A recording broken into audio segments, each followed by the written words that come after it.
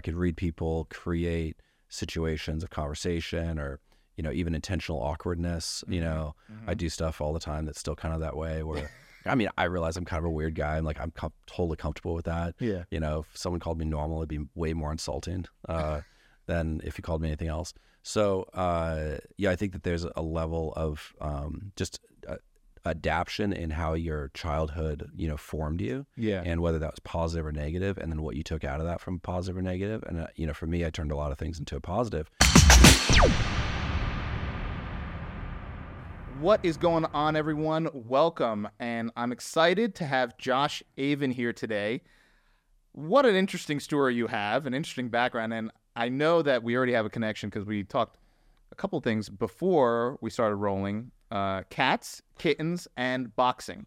So right off the bat, if you could have that conversation with someone and have a connection, it's going to be a good talk. So I'm excited. Josh, welcome. Thank you. Thank you for being here. Honored to be here. So let everyone know a quick little snippet about who you are and what you do and kind of like how you got to there. All right. So I was born. So I do actually think one of the interesting things about me that doesn't, I find even friends I've had for like 10 years either don't know or forget it, is I was born in Alaska, which I think is a weird defining feature that has kind of like replicated my life in odd ways. Because not a lot of people are born there. I was born in Ketchikan, Alaska, and if you meet someone else born there, I probably know them actually. So who knows? It might be family. It's a weird thing because like I was like, man, I just developed a lot of weird skills like in life, even though we moved around a lot and I didn't even really grow up there.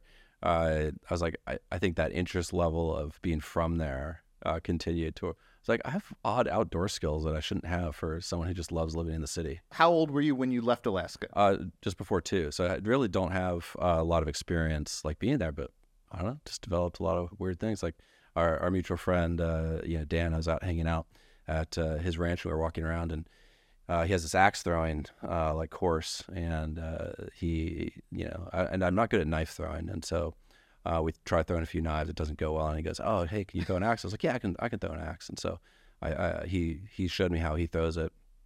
He did quite well, and then I throw it. The first axe, it's just absolute dead center. And he goes, "You should never throw an axe again after that. That should just be it." Yeah. I was like, well, I mean, I have thrown axes before.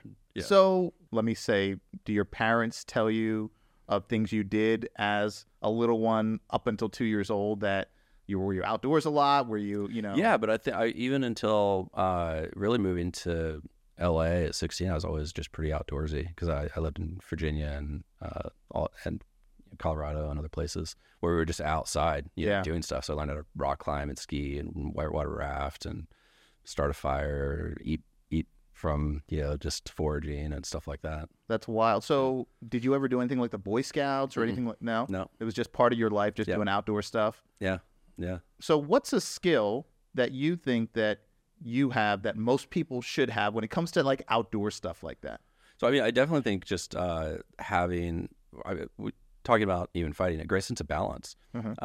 So people, and I mean actual physical balance, not just like balanced life, metaphysical, I mean actual physical balance. So a lot of people, when they go hiking outdoors, like going around, a lot of accidents happen because people fall. They slip, they step wrong, they're not paying attention to things. But a lot of it has to do with just your physical balance and your ability to right yourself if something's going wrong. Yeah. That alone, I mean, just walk on a balance beam or like work on your, yoga skills or your core muscles to make sure that you actually have the ability to really keep a true center. It's remarkable because then if you're doing, rock climbing or you're whitewater rafting, kayaking, swimming, surfing, any of those sports, having that balance is, the key to everything. That's so cool. Have you ever done that slackline thing? Mm-hmm. Have you ever tried that? I've tried it. I'm not good at it. Yeah. So that one, I feel like I would need to work out more. Yeah. I tried it once. It didn't work out well. Yes. But I was intrigued by the people and some of the people I saw doing it. If you looked at them, you're like, this person is never going to be able to make it across that because just by their appearance. Yeah. Yet they were, and it was incredible. I think you're right in that a lot of people today, they're not paying attention for a lot of different reasons. They're distracted with their cell phones and things like that. But they're also not paying attention to their bodies. And I see that from the people I talk to from like a fitness standpoint, and they're just automatically in a state where they're like, I can never do that. And I'm like, well, your body has to be like, we, I guess, come from an ancestry of like, being warriors and, being efficient with our bodies. Like I think of Tarzan as a little kid, and I'm like, yeah, like everyone should be able to do that, right? Yeah. And so when you talk about your body, I like that you pick a fictional character that swings from vines. Everyone should be able to do that. Tree to tree. I don't know if I could do that. But like I look at that, I'm like, yeah, like we getting back to. I mean, I don't know. Of course, you had this, but when I was a kid, there was this thing in school. I don't even know what grade it was. It's called like the Presidential Physical Fitness Test, right? And you had to like go through all these things. Yeah, of course. And I don't even know if they still have that. I don't know either. I don't think it's still. I don't think it exists. And I was like, well, it was a great thing, like as little kids, and obviously it's different today. You go to playgrounds and most of them are empty. Back in the day, we were on the jungle gym. We were doing pull-ups. We were climbing across the things, and we were doing all the stuff. So you're right. Like just from a physical fitness standpoint, but balance, that alone, I see doing jujitsu that my footwork and balance has increased, and I thought it was pretty good, but now I realize it's so much better. And like you said, you trip, you catch yourself a little bit differently or if you fall, you can now just naturally roll and not just hit the ground and break something. Exactly. And it's hard to say that it's a skill that everyone should have, just like have balance, know how to take a fall and all these things, but most people don't. And but it's one area of fitness I think everyone, and I'm not the epitome of fitness by any means. I mean, I realize that I have a dad bod. I like to call it a father figure, but I do have 3 kids, so it's okay. Oh, there you go. So you can say it. It's my excuse. There you go.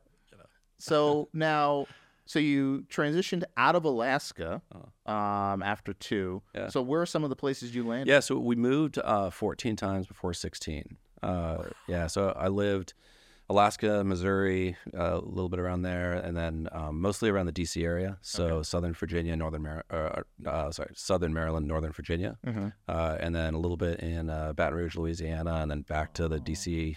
Area, and then over to Colorado, a few places, and then California. Came out for college and never looked back. That's it. Yeah. So you've been out in Cali for how long? Let's see, I moved out in 98. 98. So yeah. Okay. Yep. So talk about. Don't do the math on that. Talk about a little bit of how you kind of got into. Was it post school that you got into business? Yeah, so I always wanted to do, or I always wanted to get into business. My family is highly educated, but mostly in theology. Okay. So both my parents and my sister have advanced degrees in different aspects of theology. And I was reading the Wall Street Journal and The Economist. So I felt like my dinner time conversations, especially as say between 12 and 16, were not interesting to them or vice versa. So very like different paths there. And when I went to college, I wanted to go to a school that had a good business program. So I ended up going to USC Marshall School of Business. Okay. And and majoring in business with an emphasis in corporate finance and accounting. Okay. And I looked at it, I was like, I wanted to do something applied math, because I think you walk out with an immediate tool set that you can apply somewhere. Sure. Getting into finance, being able to have like a skill where you could kind of go to any company and at least get a job doing something. Yeah. And I started as an employee. And then, worked my way up a bit for a few years before branching off. I think I was 27 when I started my first business. Okay, and what was that? So it was investment advisory with clients, basically mid-market, and then it got into family office advisory, where through good fortune, good blessings, I got introduced to some people in family offices that had massive amounts of money, and I had a skill set that was useful to help advise them, especially on commercial real estate. And how to place money and introduce deals. So I was able to introduce deal flows and manage money and hire a team that was better than me in actually doing the work. But I was good at finding the deal flow and good at being that attracted center of getting each side of the deal, both the money and the deal, and then figuring out how to match make the two in between. So essentially meeting with people who were, let's say, had a significant net worth and guiding them onto where to put their money, because maybe they didn't have that knowledge or that Yeah, background. or access. I mean, a lot of times they have the knowledge, and they can obviously always hire to pay for it because they have the money for it. Yeah. But some of the deals I was able to do really just had to do with being in the right place at the right time. But you have to know the deal, and you have to be able to analyze that well. But a lot of people can do that. I think what I brought that was a little different to the table is I could read people really well, and I could figure out what kind of deal were they really looking for. So I had it in my head, the different family offices that I would help, give deals to. And I knew what they were looking for. Like, what is their risk mitigation at that time? What's their, investment objective? What's their time horizons? And knowing kind of their sectors and what they're comfortable with, uncomfortable with. What kind of people that if they met, they just might instantly dislike, even if the deal was good. I know this deal's not going to happen because they're just, something's going to clash here, right? Yeah. And I developed a really good reputation where, all the deals we did went through. If we said a deal was going to get funded, they all got funded. Some deals were quite large. We did, I think one of the more interesting ones, and I really middleman the deal, right? So I didn't, have a huge piece of it, but I don't think it would have happened without me by any means, which is the Lifetime Fitness out in Summerlin. Okay. When that box went up, and it was like 51 million or something. And, we were able to put that deal together really quickly before it hit market to get the buyers a great price on it, to get it sold, really effectively, and take a spread on the deal, where we got consulting fees on very large consulting fees, for helping construct the deal and matchmaking it. Wow. I've been there. Yeah. It's a beautiful place. Yeah. Yeah. It's a beautiful place. Yeah. Had nothing to do with building it, just the real estate. Just the real deal estate, side of which it, is the most important part because of the location. Exactly. And the thing is like, it's, being able to underwrite that and look at it, constructively and again, knowing where, because I brought the people who ended up buying it. I was like, okay, I see how this would work. I think they're the ones. I just know where they're at right now in their portfolio. Let's put this out to them and see if they can do it. No kidding. Yep. So you mentioned something about reading people, and my background prior to going into my career of law enforcement, I couldn't read people at all. But then I learned 13 years of essentially having people lie to you all day long because it's like, do you know how fast you're going? Do you know your speed? Did you just ran that stop sign? No, I didn't. So you essentially had people in compromised. Did you ever pull me over? I don't know. Did I give you? Maybe no, I don't know. I don't mean. Well, odds are you didn't give me a ticket. So I didn't. You know what? The perception, funny enough, that most people think when they see a car pulled over on the side of the road is that person's getting a ticket. But most of the time, they're probably not getting a ticket. Oh yeah. Yeah. I've been pulled over countless times. Yeah, and I'm proud to admit it. Slightly ashamed and proud to admit it. I think I have like 4 or 5 speeding tickets, but now when you get pulled over and you're speeding, do you pretend that you weren't speeding, or do you just 100% honest? So my role's always been, even when I was young, I figured out that I had like this charm where I could kind of convince people of things. So I always had a rule: you can't lie about anything. Everything you say has to be true. Yeah. Doesn't mean you have to tell everyone everything, but everything has to be true. So first time I ever got pulled over is actually for running a stop sign. I'm in college. I was leaving a friend's apartment. It's like, I don't know, 2, 3 in the morning. I hadn't been drinking, no drugs. I didn't drink anyway back then. So it's 100% sober. It's just, there's kind of a tree that grew over the stop sign. I didn't see it. Yeah. And I saw the cop actually coming down, and we had a 4-way stop. I see him coming down. And I see he has a stop sign. I see the line on the ground that says stop, right? So I know he's going to stop. So I go and I make a left turn in front of him. Then he does, U-turn and comes behind me and pulls me over and goes, hey, did you see the stop sign? I was like, no, I saw you at a stop sign. I saw you were stopping. I was like, but I don't think I had a stop sign. And I really didn't. Oh, wow. And I was being honest. I didn't think I had a stop sign. I would have stopped. I saw a yeah, car. yeah, sure. So it's very first time being pulled over, I'm nervous. My hands definitely shaking a little bit. I realized it. I kind of memorized the pattern, if you will. And so he runs my license or whatever and goes, okay, I'm going to let you off the warning. Make sure you drive safe and all that, right? The worst time I got pulled over was, I don't know, am I allowed to say this? I guess. Yeah, statute of limitations up. Yeah. Okay. Thanks, law enforcement. Yeah. I got pulled over, let's just say going an excessively fast rate on the freeway. Yeah. Here in LA. Okay. Also probably 2, 3 o'clock at night because fairly empty freeway. And let's just give a rate. Let's say it was between like 120, 150. I don't know. Okay, somewhere in that And by the way, range. I don't know how fast it was. Okay. And honestly, I really don't. Because when the cop tagged me, I don't know how fast it was. It was in a range. So, That's not slow. So the cop pulls me over, and he had been getting onto the freeway, and me and I don't know. Let's say that there was one other car going about the same speed for some reason. Not sure why. Yeah. But the two of us were going about the same speed for some reason. Yeah. And when he pulled on the freeway, you get what I'm saying, right? Okay. But when he pulled on the freeway, he said he was going about 75, and we flew by him like he was staying still. So he pulls me over, and he goes, "Do you know how fast you're going?" I was like, "Well, I don't know exactly how fast I was going," which was true, 100% true. Yeah. And he goes, tells me I pulled on the freeway and you flew by me. I was like, okay. He goes, do you have any tickets on your record? I was like, no, I don't. He goes, why were you driving so fast? I was like, honestly, because it was an empty freeway and I just wanted to. I thought the other guy was chasing me. No. So he asked me where I was coming from, and I was a youth leader at a church, and so I was actually coming back. No, are you kidding? And he goes, yeah, so he's the pastor of the church. I was like, oh, he's Jack Hayford. He's the pastor of the church. And he goes, okay. Goes back, runs my stuff. He goes, so you're pretty lucky tonight. He goes, my dad's a Foursquare pastor too, so I know you're telling the truth. And all right, I'm going to write you the ticket I think I can write it for 84, where you can still do traffic school. Yeah. And, and I just so you know, I could have arrested you, impounded your car, taken away your license, just so you know. I was like, we're doubling the speed limit. It's like, God bless you. Thank you. Yeah. Wow. Yeah, so can I ask what kind of car you were in? Oh, it was a slightly modified BMW 3 Series. Yeah. Wow. Yeah, that's pretty much maxing it out. So it was just honest. And you know what? I found that to be the case with me. As I stopped more people, I started to learn over a period of 13 years. You start to really learn people. And not only on motor vehicle stops.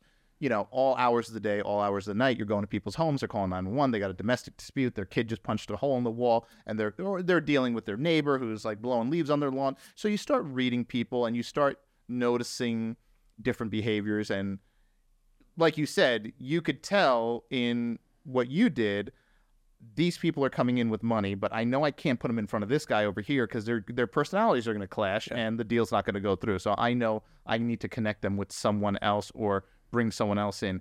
That is something that, I honed that skill as an officer, but I don't know how I would have been able to do it if I didn't have that role as an officer for 13 years, dealing with so many different people, so many different ages, different cultural backgrounds, different things. Like, certain homes you walk into, and in that culture, you can't address the wife.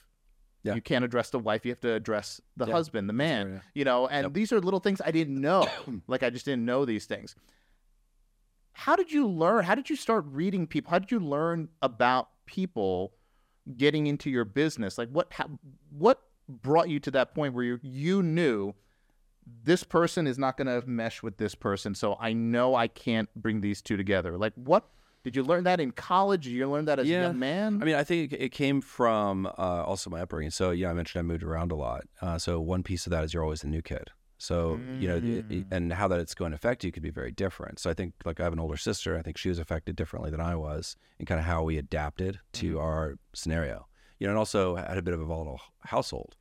So one is like you're reading, your parents and figuring out what is their state of mind right now from a volatility standpoint. Is it safe? Is it unsafe? And then you're also going into lots of new situations with kids and adults. And for me, it's a survival mechanism originally. As a kid, you develop it because you have to. Yeah. Then growing up, like especially in high school, college, it became just a very social advantage to where I could read people, create situations of conversation or even intentional awkwardness. I do stuff all the time that's still kind of that way where, I realize I'm kind of a weird guy. I'm like, I'm totally comfortable with that. Yeah. If someone called me normal, it'd be way more insulting than if you called me anything else. So, I think that there's a level of just adaption in how your childhood, formed you. Yeah. And whether that was positive or negative, and then what you took out of that from positive or negative. And, for me, I turned a lot of things into a positive by figuring out, here's people, here's how to read people, here's how to protect yourself from certain kinds of people, as well. And, and I have a lot of, really close long-term friends, and then I also have a massive, friend acquaintance pool, that exists out there. And then just people I just prefer not to be around. Yeah. Because I'm like, oh man, high level, narcissist with sociopathic tendencies, antisocial disorder now, whatever you want to call it. Yeah. And you start identifying those patterns. You're like, that's someone you know where they're gonna like screw you at the end of the day, right? Yeah. And even if it's just they don't even want to, it's just in their nature. It's the what frog and scorpion type of analogy, right? That's right. Just in their nature. And so you gotta kind of keep a little bit of distance, but there's sometimes people you can be around for a while. But then good friends, they're the ones you can fully trust and let into all the areas of your life, and but also because you read their nature and you know that they're going to make intentionally good decisions, good for you, good for other people, universally good. So I look at what you just said, and you're online and you hear a lot of different people, and you hear people like Warren Buffett say, like, one of the most important things that led to his success was saying no. And I believe that 100%. But you just hit on something. I also think one of the most important things that I found growing up, as most of the places I grew up, like, everyone looked like you, no one looked like me. So I kind of had to be a chameleon and go above and beyond to fit in and not be. Growing up in DC area, more people looked like you and didn't look like me. Oh, so so you probably understand the flip side. Yeah. And one of the hardest things, and I think a lot of people need to recognize this, is who not to keep in your world. Yeah. And one of the things it took me a while, but I got better at it, I'm sure you did too, of quickly eliminating and pushing out the people that I knew didn't need to be in my world. And I wasn't good at that at first. And I wouldn't be here today if I didn't get good at that and start recognizing. And sometimes there are people that you've known for a while, but then it just takes some time for you to realize the kind of person they are. Right. And it's not something like, sinister. It's just that, not this person. So I'm going to slowly move away from that person because I know that ultimately their nature is going to be to not support what I'm doing. And so what are some of the indicators for you of that nature? One of the biggest things I see is when I have an achievement or I have an accomplishment, the people who don't say anything. And it's not like they're not, there's a certain number of people who will say, hey, that's awesome, congrats, whatever. And it's not so much the people who say, hey, screw that guy or whatever. It's the people who say nothing. And I noticed that, like, after I started getting some early success in the very beginning, there was a small contingent of people who were like, bro, that's awesome. Congrats. What are you going to do next? This is amazing. Because, I grew up in a small town, and where I grew up, people didn't go out and venture into the world and do big things. But then I noticed the people who were in my circle that were very quiet and didn't say much. And I could tell there was almost maybe a little bit of animosity, maybe jealousy. Totally. And although they didn't vocalize it, their silence and their demeanor and their attitude during those times made it very clear how they felt. So I slowly started just pushing away and not even putting what I was doing out to those people because I kind of felt their energy. And I said, okay, I don't need that in my world. Everyone that's going to be in my circle and my network, I'm going to cheerlead for them, and they're going to cheerlead for me, and they're going to push up and push me forward. Yep. And if you're not doing that, and that was really hard because there were some people who I'd known for a long time, but then I started noticing how they were. And then, of course, you always meet the people who you hear through back channels that they're like, oh, yeah, that's not going to work out for him. Yeah, he's going to fail at that. And I would hear people say that about things that I was doing, and I would be like, wow, I know that guy. I celebrated him when he was That's right. hustling and whatever. I can't believe he said that about me, that I'm not going to make it, or so I was like, wow, but then that's the nature of certain people, like you said. Totally. So I didn't let it, at first it brings you down. You're kind of bummed out. You're like, oh man. But I realized the faster I got those people out of my world, the faster I moved ahead. Yep. Because it was just less and less distraction with those negative people. And it takes an emotional toll if you keep them around, unfortunately. Yeah, because I don't, relationally, I never like getting rid of people, right, in my life. So, but there is putting distance, yes. Because there's an emotional toll. Like if you keep people who are, especially jealousy, right? It's a huge one because a lot of times they're looking at you, and especially if you came up together and then you've had a lot more success than they've experienced so far. There's a natural kind of jealousy for some people that come from that. And because there's pretty much two reactions if you're close to that person. They're jealous of you or they're going to celebrate you, right? Yeah. And so, I think you have the same mindset where, I have a lot of successful friends, far more successful than me in many cases. Yeah. I celebrate them. That's amazing. Like, I'm not jealous at all. Yeah. We have our own paths and we're friends. Why wouldn't I celebrate that they just had some big win, sold a company, made a great investment, did this great thing? It's amazing, and if anything, it might push me harder because I'm like, dude, I don't want to like fall out of that peer group in a way, right? Mm-hmm. Does that make sense? But, but I'm not jealous at all of it, and yeah, it's amazing. Yeah. I learned from that. When that happens, I feel that's an opportunity, especially when someone does something like far greater than like what we're like you said, like the little network has. Mm-hmm. There's like always once in a while, one guy in the group, like there's a big deal or, jumps out of a certain situation, gets a big payout. I'm like, oh yeah. Like we're having lunch, we're having dinner. I'm buying you a drink. We're going out. I want to know. Tell me about like the deal. Tell me about how it worked and whatever, because it shows that, you're a supporter of that person. Yeah. You're celebrating that person. But part of it is I want to absorb some of that. I want to know, Absolutely. because I'm not going to lie. I want to be the next one in the group that gets to that level. Like a buddy of mine, for marketing agencies, which is my main, operating company is my marketing agency. And he sold his company back. I think it was end of 2019. Mm-hmm. And, when he sold, we were pretty similar size. He had a lot more employees, but top line revenue was pretty similar. He was a touch bigger. Sold for a great number based on his multiple.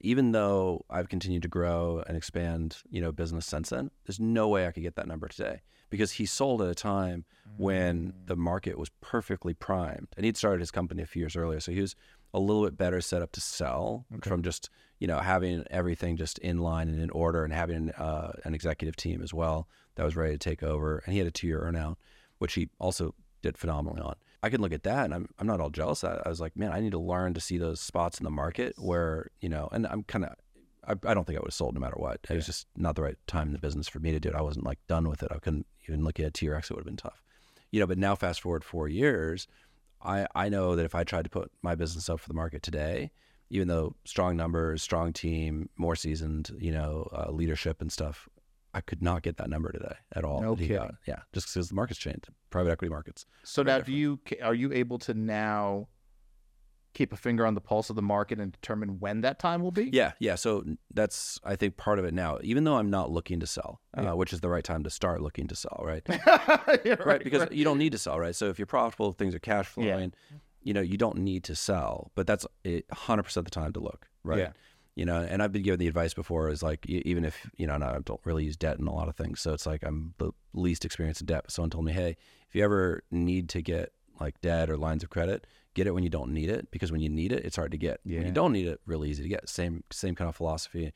If you're looking to sell your business, keep an eye on the market like constantly when you don't want to sell, because then you might have these outsized opportunities that come along, like my buddy when he sold. And yeah, I mean, you can get those outsized, opportunities that are maybe probably 2 to 4x what they'd be today. Yeah. In reality. Yeah.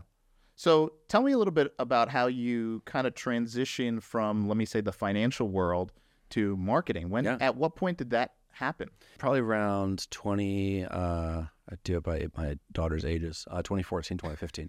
Yeah. So things were going pretty well. And I'd actually, that Lifetime Fitness deal was actually a little bit crucial in part of this decision matrix, by the way, because I had the opportunity to invest in a direct-to-consumer apparel company. Okay. And I'd invested in it. There were a lot of problems with the business. Great team, great company, but very inexperienced operators. And they had they'd fallen behind in their charity obligations along with other debts. So they were raising money for charity, and they're raising X amount of money, and then they'd paid roughly half to charity that they had actually raised. Wow! And they were fully intended to try to pay it, but they were expanding operations too. They were overbloated on their employees. The world had changed a little bit too, because it's right when, especially Facebook was starting to force ad buying to get to your full audience. Yeah. Where before you could post, the same post every hour and delete and get to like tons of your audience just by replication of post, and because everything was reverse chronological, versus edge ranking. Mm-hmm. So as things started to change, they didn't really adapt well to how much it would cost to acquire a customer. Mm-hmm. So bloated operations, cost to acquire the customer skyrocketing, went from essentially 0 or man hours to actual paying for it.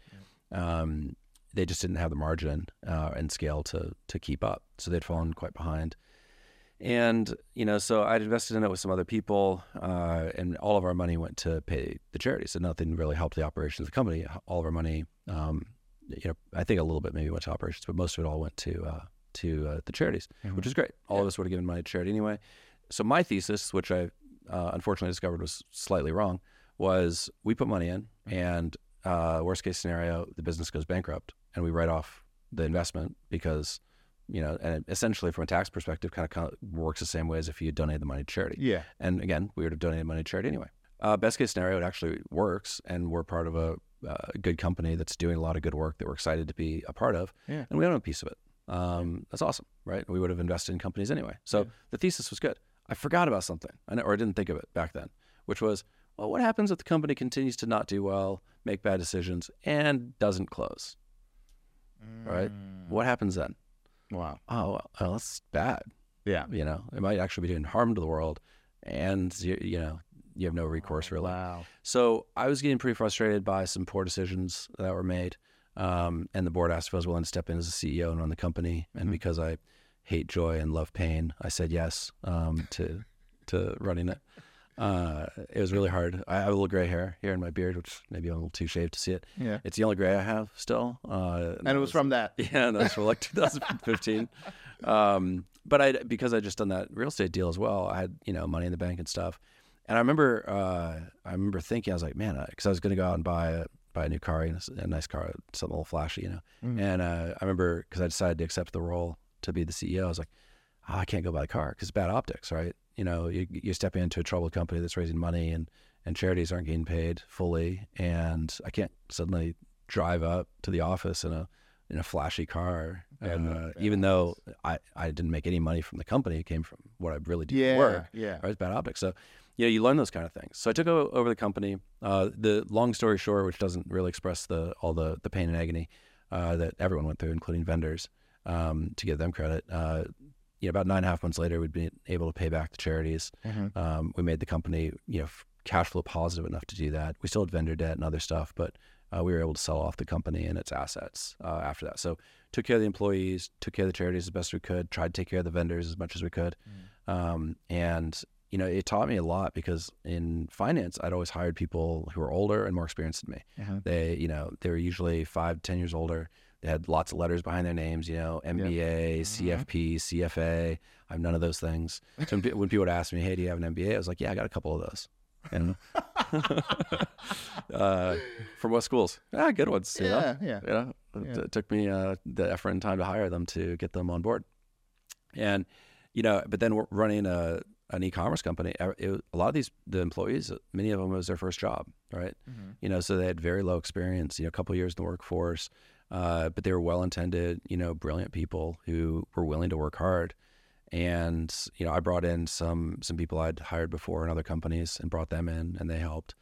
But yeah, it was rough, but I loved the experience of it. And I learned that digital marketing and finance are very similar, meaning you're trying to drive ROI, return on investment. So if I deploy $1 in, back then in my own company, I needed that to give me a return that was profitable and gave me lots of free cash flow, because I needed to make payroll, I needed to pay rent, I needed to pay the charities, I needed to make sure I had a future. And we turned it from having about like a 2.6 return on ad spend, kind of think about that as an ROI number, to getting, upwards of a 9-to-1, return on ad spend, and a scalable 6-to-1 return on ad spend. But we didn't have cash to scale it either, because we were constantly having to pay back past bills, which is why we had to ultimately sell, because I was like, I can pull this thing out. But then I couldn't get the cash, and other people owned more of the company than I did. So I was like, you guys have to come along. Can't just be me just powering this through. So that's ultimately why the company was sold. But I liked it enough. So kind of after, maybe a period of depression or so, after the company. Because, again, there's a lot more to the story than I'm able to summarize in even like probably an hour conversation. And we definitely need like a good beer here to do it. So I'm telling you the shortened version. After that, I just needed some time, and I was mentoring this kid out of Minnesota that also had a social good apparel brand, and he asked me to come in and help him run the company. I did that for 6 months, part-time, flying into Minnesota every 2 weeks for a few days. And we got the company, they'd done $5 million the year before, $600,000 when I first met him to start mentoring him, $5 million the year before. Then I stepped in and we did $21 million in the 6 months that I was helping run it with him. Wow. And I thought they were on a really good path to then hit like 30 to 35 million, to get past 40, 45 million. The company never quite hit those numbers. It did get up into the kind of that first next level, but I knew I couldn't like keep doing this part time, because I was like, I'm going to start being a problem to that business. I'm going to be dive bombing the hallway conversations, right? Because when you have a team and staff and everyone's working together, and then you have this guy coming in from California for 3 or 4 days every 2 weeks, and you start dive bombing. So you can do that when it's small, because you're giving that the acceleration to the company that's needed. The structure, acceleration, problem solving, problem identification. Because some of the things, like, trust me, if you talk to the two main founders today, I don't think that they realize that in the first week I solved a problem for them that could have just absolutely crushed their business. What was it? Well, it was a data problem. So they were having a fulfillment issue where they had a package. So basically, the way that data packages were sent to their fulfillment house, and it was losing data every 15 minutes. It was losing about I forget if it was about like 30 seconds of data. So it was about 2 minutes of data was lost every 60 minutes. It just wasn't getting sent. So basically, these packages were getting pushed through to fulfillment every 15 minutes. But every time it was getting pushed, there was a latency of collecting that package information to then go into it. Okay. And we started seeing, and because I'd just been working at a company where we had a major issue that had done this, where we had tons of unfulfilled orders, but not anyone's particular fault, just massive problem by data function and not having good communication between both sides.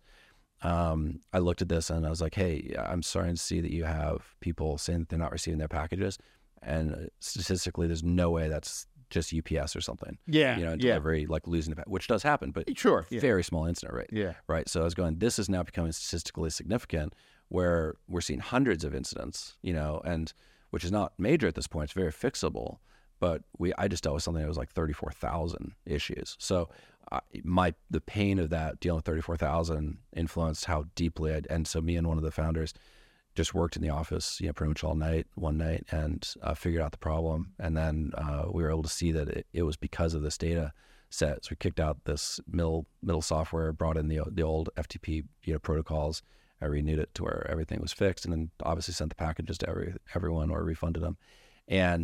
But that one issue, even if it wasn't caught in the next days, weeks, months, could have been massive. And because it was relatively small at first, but it grows. And, if you don't have experience in the pain of going, oh, you got to fix that now, because that's going to become major. It's going to cost you tons. It hurts your brand reputation, companies, customers coming at you. Your social media scores go down. Your customer service costs increase.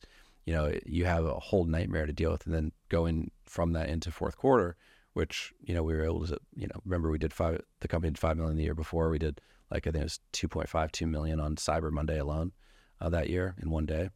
That is if you hadn't caught that, back in, that's probably August. The hassle, the reputation, everything just could have easily snowballed, down into what, Q4 would have been, and the company might not have gotten there. And lots of other issues too, but that's just one instance of, you have to stay on top of it, and why these small things matter. And create this, even now, like with Curio, my marketing company, I talk about the 2 to 10% difference, where a lot of stuff I do strategically with a company, and even my team does, because we do a lot of paid media, and we do, branded tactics, and we do email and SMS, which are more like your common, but we also do advice, like strategic advice to companies. And so the 2 to 10% difference is, if I can help your company change its direction by even 2%, and then you're escalating in your revenue, the amount of divergence that will cause the business is massive down the road. You don't, month to month, if you take 1 month of the 30 days to the 90 days, you don't see that a lot. But if you can make even a 2% directional difference over the course of 3 years, it's massively different. If you make a 10% directional course change, exponential life-changing difference. It's kind of like in boating. If you're off to your destination by that's where 2 degrees, you end up on a different continent. So when you did that for that company, obviously you took what you saw from your previous experience, and you're like, oh, I'm noticing this now. Now, if you see that, does that make you start digging elsewhere and saying, okay, so now if we had this breakdown here, which small problems solved early, easy resolve, never really become a problem. If you let it go for however long, like, oh, it's not that big of a deal. It's only a couple of orders. Like you said, if you let that go, it festers and it turns into a massive problem.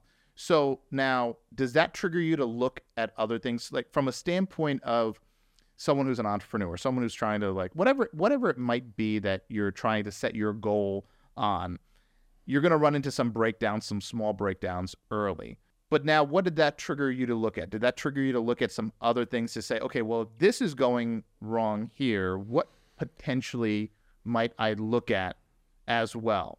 So I think one of the things I've always, it's kind of just core to my nature is risk mitigation, or just really understand how to measure risk. So I'm not a risk adverse person at all. The way I kind of describe it is, hey, you want to jump off a cliff into a body of water? Let's go. You jump first. I'll jump second. I didn't make it. I didn't make it. Oh, okay, I'll jump with you. You made it. All good. Right. I'll jump too.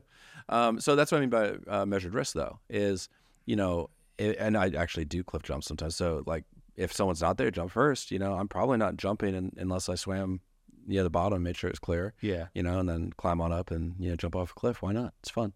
But if you see a lot of the locals, like you're traveling in the South Pacific or something, you see locals jumping off a bridge or jumping off a cliff. Well, why not? Yeah. Go for it. If you know how to swim and the rest, but maybe you understand your own physical abilities. But yeah, if you're competent to do that, you can see that it's happening, and you can do it too. So I think that's the measured risk part of finding different areas of a business and going, this is a major, major issue, or this is a non-issue. You're putting a lot of time, resources, and effort on it. It's not something that's going to cascade on you. So you actually maybe need to stop putting as much time and effort on this and focus on the positive growth side now too. Yeah. Because we see that a lot right now, which in the way that people are measuring returns on ad spend, so attribution, where they put so much time and effort on it, they're ignoring lift metrics. Where, like, I have to have these conversations with companies where they're seeing, 130% increase in revenue, 70% increase in revenue over time, and we're seeing small increases in marketing budget. So it means that the new term is marketing efficiency ratios. You see the marketing efficiency ratios going up significantly. Yeah. But the attribution, meaning Facebook, Google, whatever ad tech platform you're using, but Facebook and Google being the two biggest, you look at those two, and then you see the on-platform attribution sometimes being stagnant or even down, and they're like, well, I don't know if this is working. I'm like, of course it's working. The attribution signal strength is down because of all these different factors in technology right now. Yeah. But it's definitely still working, because look at all of your front side metrics that we're judging, how well the ads serve, the click-through rate, who it's getting served to, all these front end that we can still judge that, and you're seeing the lift, right? So as long as you have those metrics, then not to ignore it, you want to be very cognizant of what's working and what's not. Yeah. But you also, like, I've had people go, hey, can we just shut off Facebook and Google ads? I was like, yeah, you can. It's a horrible idea. Yeah. And you'll lose money. Yeah. But you can. I just had a client do that, where they shut off Google because they wanted to see how well Facebook was working. I was like, well, because you have a high consideration product, people aren't going to click through. They're very unlikely to click through at a high rate on Facebook ads and buy in the same session. Yeah. Right. So they're going to think about your product. They're going to research other places about your product, and then they're going to come back and buy. So if you shut off Google, which is your mid and lower funnel, well, they're not going to find your product as easily. Yeah. They're going to find another one. Yeah. So you brought awareness and you brought mid funnel, but we need the bottom funnel here to actually convert. And so by shutting off Google, you're going to lose ads. They did it. They shut off Google. Sure enough, sales went right down. They're like, well, what happened? I was like, well, remember we talked about this? Yeah. Do it again. Yeah. And now turn Google back on. So that's a very common conversation, infinitely frustrating, that unfortunately I have to have quite frequently, because they're focused on the wrong thing. Yeah. And actually at that same company, if you look at profitability, they were, because they were a lot less profitable. Now they're, getting to break even on one of their product lines that we're helping them grow. Okay. And I think we're very close to getting like full on scalable profitable.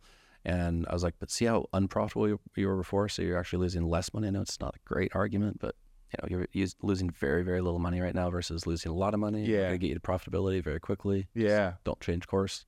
Like it's so wild. That's an emotional thing. Like, it is. I'm guilty. Well, people hate losing money. I hate losing money. I hate losing money, but there's a couple of times with a few of the businesses I reacted like that, where with regard to Google, Performance Max or the branded campaigns weren't doing well, And I'm like, shut it off, shut it down. Let's stop hemorrhaging. And it took me years to learn. Yeah, no, that's not the right decision. Yeah. You know, and there's a whole lot of things that go into those things. But yeah, just making that knee-jerk reaction to say, okay, yeah, the Facebook ads aren't performing anymore. So I've learned along the way, you know, okay, adjust the creative, but you got to keep kind of pushing along. Yeah. Let me ask you this, and I think this might be the most important question. To you, is there a difference between branding and marketing? For those people who are maybe trying to start a business, you know, whatever, sell a product, whatever. And how would you define that difference? And do you put more weight on one or the other? Yeah. So great question. I think there's three parts to it. So I think there's brand, there's marketing, and there's sales. And each one is part of the same system, but serves a different function. Okay. So brand. So if I said Coca-Cola, you immediately have an image in your head. You know the colors. You can probably hear, you know, the fizz popping on the ads as they open it, right? We've all seen a million ads. If I say Nike, McDonald's, you know, you have a visual Apple, right? You have this visual image that is both a visceral, cognitive image and also an emotional feeling about it. Yeah. That's brand. Okay, so without going incredibly deep on what is brand and how to create it, that's brand. You know, you mentioned Buffett earlier. To quote him separately, he talks about creating a brand moat around your company, right? So that's your protection against, you know, whether it's a negative review or maybe poor leadership that you were able to replace or other things. That brand moat will help protect you in many cases. It will help you sell a product. It will not always be the sales function to sell the product. So marketing is how you reach the consumer. So remember the fizz, the colors of Coke, right?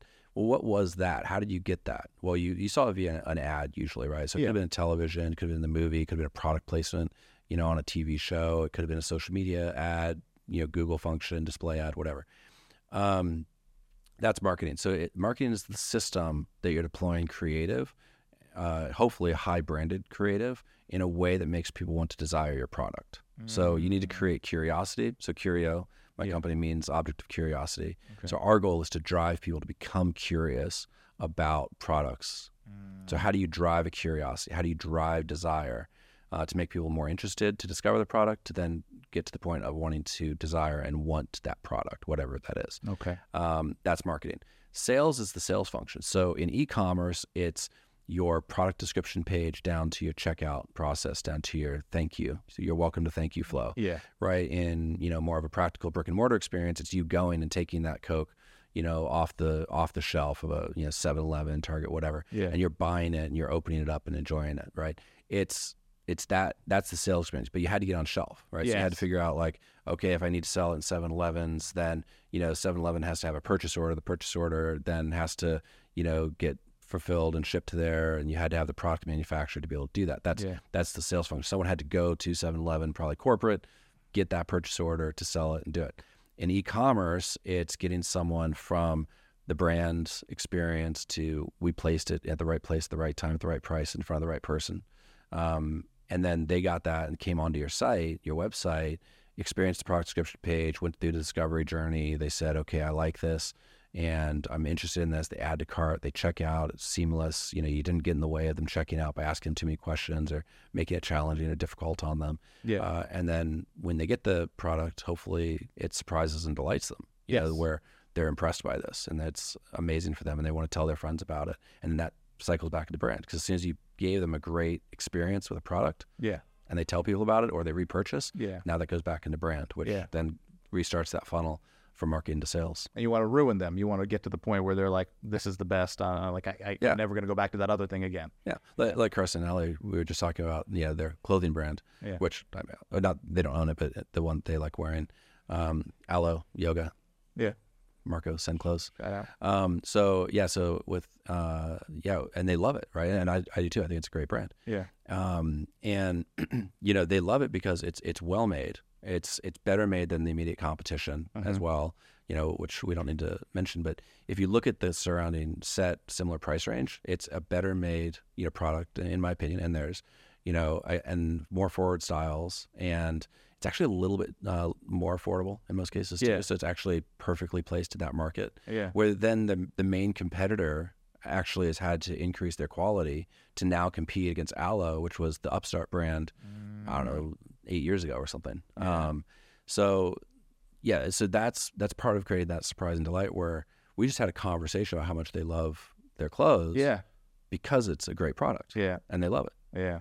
It's amazing. And if you gave them a mediocre experience, that conversation's not happening. They wouldn't even mention it. In fact, it might have been a negative conversation. Yeah. Exactly. Wow, man, listen, there's like 100 other things. I know we got to close, but there's like I wanted to get into the deeper into the marketing. We're going to fight after thoughts this, right? on Amazon. So we're going to fight it. Yeah, we're putting on the gloves after Yeah, this. okay. Last question, really quick, one answer. Greatest boxer of all time. Oh, well, Pound for pound, greatest boxer of all time. Mike Tyson. Okay. Yeah. All right, good answer. Guys, thank you. Easy answer. Oh, that's an easy one. There's some. I have a good friend who would say Hagler, but Good fighter. good fighter. Yeah. It's not going to be Tyson in his prime. No. No. Prime and prime, no. Before I go, where can people find you? Yeah, I try to hide, so not well. No, I'm kidding. I mean, a lot of my social media is private on purpose because I post my family and my kids and wife and house and stuff, and I want it to be that way. LinkedIn, Josh Aven. You can also email me at josh@curio.life. I actually get my emails there. And the website for Curio? Curio.life, CURIO.life. Awesome. Awesome. Josh, thank you so much. This was all. And I know there's going to be a part 2 Greatly to this appreciate it. because there's so much more here, but thank you so much, man. Thanks for being here. Thank you.